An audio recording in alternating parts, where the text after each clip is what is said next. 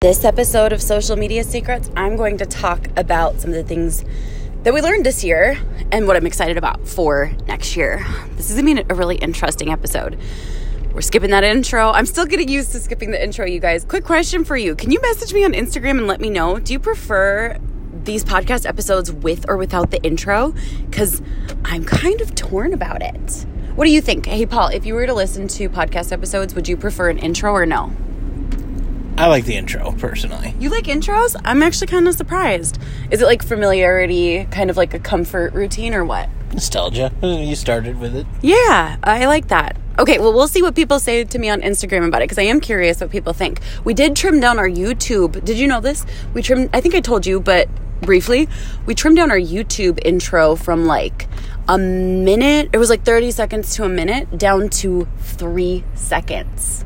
So it just makes a familiar sound, kind of like, you know, the HBO da-da. Yep. So we are actually heading on over. We have created a basically like a hybrid office. We'll talk about that more at some point. Maybe, I don't want to necessarily say that everyone should go do this yet because we don't know. We haven't tested it out, but we've created a hybrid office space, which is kind of cool. We haven't been in an office for years, but this one feels really different. So I'm really excited about that. I'm going to share with you some of the biggest lessons that I learned this year because this was a really interesting year. I'm willing to bet your year was pretty interesting too. Okay, so the first big lesson, I'm going to actually tag team. Will you do it with me? Mm-hmm. Every other. So start thinking of your lesson that you can share while I'm sharing one. Does that work? Sure. You're like, awesome. I love being put on the spot. Maybe Paul's lesson is I'm going to put him on the spot a lot. All right. So my first big lesson, this was whoa. Some people saw me post that I was like, aha, about my life's purpose in the Boise airport. And it was really interesting because I realized this is something that has come to me in many forms, this message over and over and over again, and it finally clicked for the first time ever. And everyone was always like, the best tool you have as an entrepreneur is your focus and your presence. And I just remember like hearing that and being like, maybe for everyone else, I can do 20 things at once and rock them all. And then I experienced what it is to be absolutely burnt out and exhausted because I took on way too much, as I have serially for 6 years. And finally it clicked for me in the Boise airport. Oh my gosh. The single greatest gift we have is our focus. And every time you see someone come up with a new idea, it gives you this like squirrel syndrome where you're like, I got to do that too. When the truth is, every single time someone is starting something new on top of their business, they're dividing their focus. It's like saying that having one more kid is easier. I have heard, though, that if you have like 9 to 17 kids, it's easier because you had to learn systems and ways of operating that are different than how the rest of us mere mortal parents parent. But the truth is, if someone tells you like having 2 kids is easier than 1, they could be lying. And if they tell you having 3 kids is easier than having 2, they are definitely lying. And I guarantee you, by the time you get to 4, you've stopped caring. I'm just kidding. That's a joke. But the truth is, I don't really believe that adding more things to your business is necessarily a good thing when the truth is most businesses can probably go to multiple millions or even billions off of 1 or 2 offers.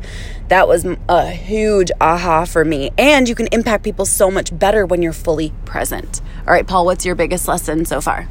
When it comes to your life, like my life, like the way we just make decisions moving forward, nobody else has lived your life except for you. Ooh, that's good. And the biggest for me, and I do believe for us, one of the biggest lessons was we are the grown-ups in the room. If you want to explain what that means. I can, because he's driving and I'm holding a phone in front of his face while he drives. Think of the next lesson, because we'll do one more. So what we learned a long time ago, and it's been clicking in layers, I will say, Paul and I are both very stubborn people, and I don't know if anyone listening to this is stubborn. Like, if someone says, like, that stove is hot, Paul's first question is, why? Yeah. He wants to know why, and my big question is, how do you know?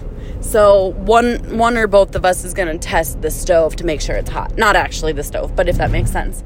We're both very stubborn, so we have learned things the hard way many times.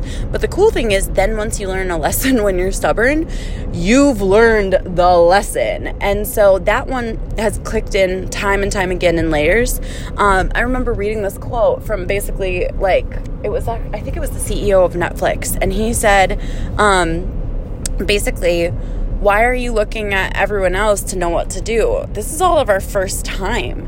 And one of the girls I went to college with for 2 years, her name was Rachel too, and she worked at an agency, and the agency owner said something profound, and he was like, why the bleep do you think that everyone else knows what's going on? You're the adult in the room. Stop looking for the adult in the room. And that clicked in so hard for us.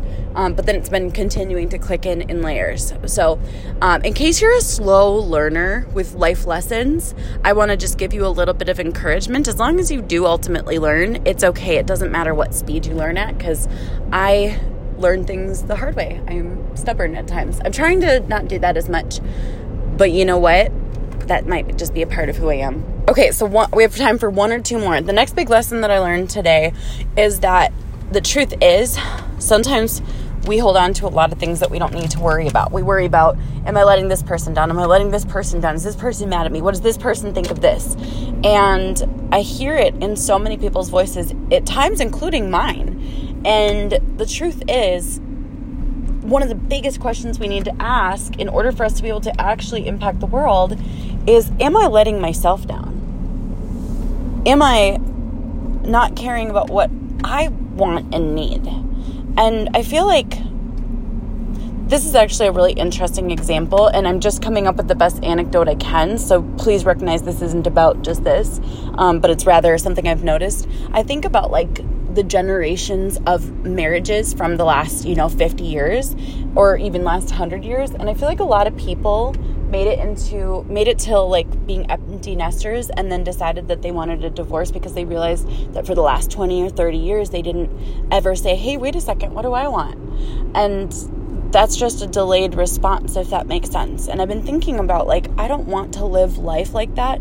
Obviously not in marriage, but also not in business. I don't want to say I put off my wants and needs for the last 30 years and now resentment has grown and I'm upset and it's too late. We can't fix anything in the business or anything in our marriage or anything in our house. I need to make sure that on this journey, I'm also consulting with what I want and need, because that better serves everyone in the business. It serves Paul, because happy wife, happy life. Is that what they say?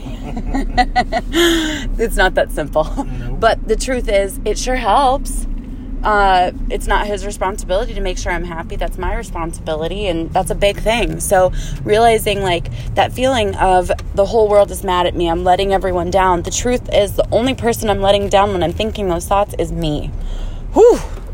Do you have one more? I do have one more. Ooh, awesome. We got one more from Paul. Okay, so, and this has been kind of a journey in learning this one, but it's so solidified today that I've seen the fruits of it already, is taking ownership in showing up in every area of my life. And if there's something I don't like, I have to look internally first and own that.